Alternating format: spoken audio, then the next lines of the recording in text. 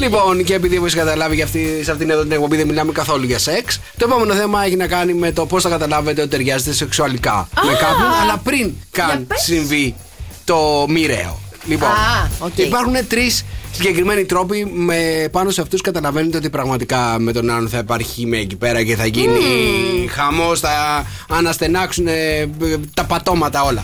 Λοιπόν, το πρώτο πράγμα, παιδιά, που θέλω να κοιτάτε όταν συναντάτε κάποιον και έτσι σας ενδιαφέρει είναι η επικοινωνία. Επικοινωνία. Εκεί είναι όλο το μυστικό. Όταν λοιπόν γνωρίζετε έναν άνθρωπο και σας αρέσει και έχετε αρχίσει έτσι και νιώθετε οικειότητα, λοιπόν, πού πάει η κουβέντα? Ξέρω εγώ. Πάει η κουβέντα. Θα ρωτήσω αυτόν που ξέρει εδώ πέρα τον ειδικό. Πού πάει η δρόσα κουβέντα? Η κουβέντα πάει μόνη της παντού. Πού πάει η δρόσα? Στο σεξ πάει η κουβέντα. Λοιπόν, όταν πάει εκεί πέρα η κουβέντα και βλέπετε ότι ο άλλος ακολουθεί, πάνω να πει ότι υπάρχει, πώς το λένε, χημεία, υπάρχει γούστο. Όταν ο άλλος κολλάει λίγο, έτσι θα είναι και στο κρεβάτι. Θα είναι λίγο άβολη η κατάσταση. Σεξ μπορεί να θέλουμε και οι δύο. Χημεία μπορεί να μην έχουμε.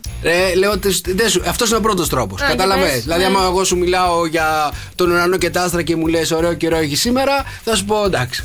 Δεν κολλάμε, ρε παιδί μου, καταλαβαίνεις. Δεν κολλάμε. Λοιπόν, δεύτερο είναι το ενστικτό σου. Δεν πιστεύεις στο ενστικτό σου? Πάρα πολύ. Μαλακία έκανες.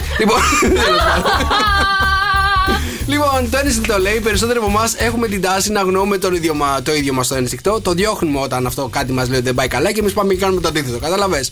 Το ένστικτο, παιδιά, πρέπει να το προσέχουμε. Πρέπει να του δίνουμε σημασία.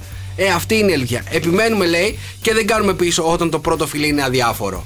Άμα έρθει αυτός και σε πλησιάζει και είναι λίγο κρύος, δεν λες κάτσε να του δώσω μια ευκαιρία ακόμα. Πώς πλησιάζεις?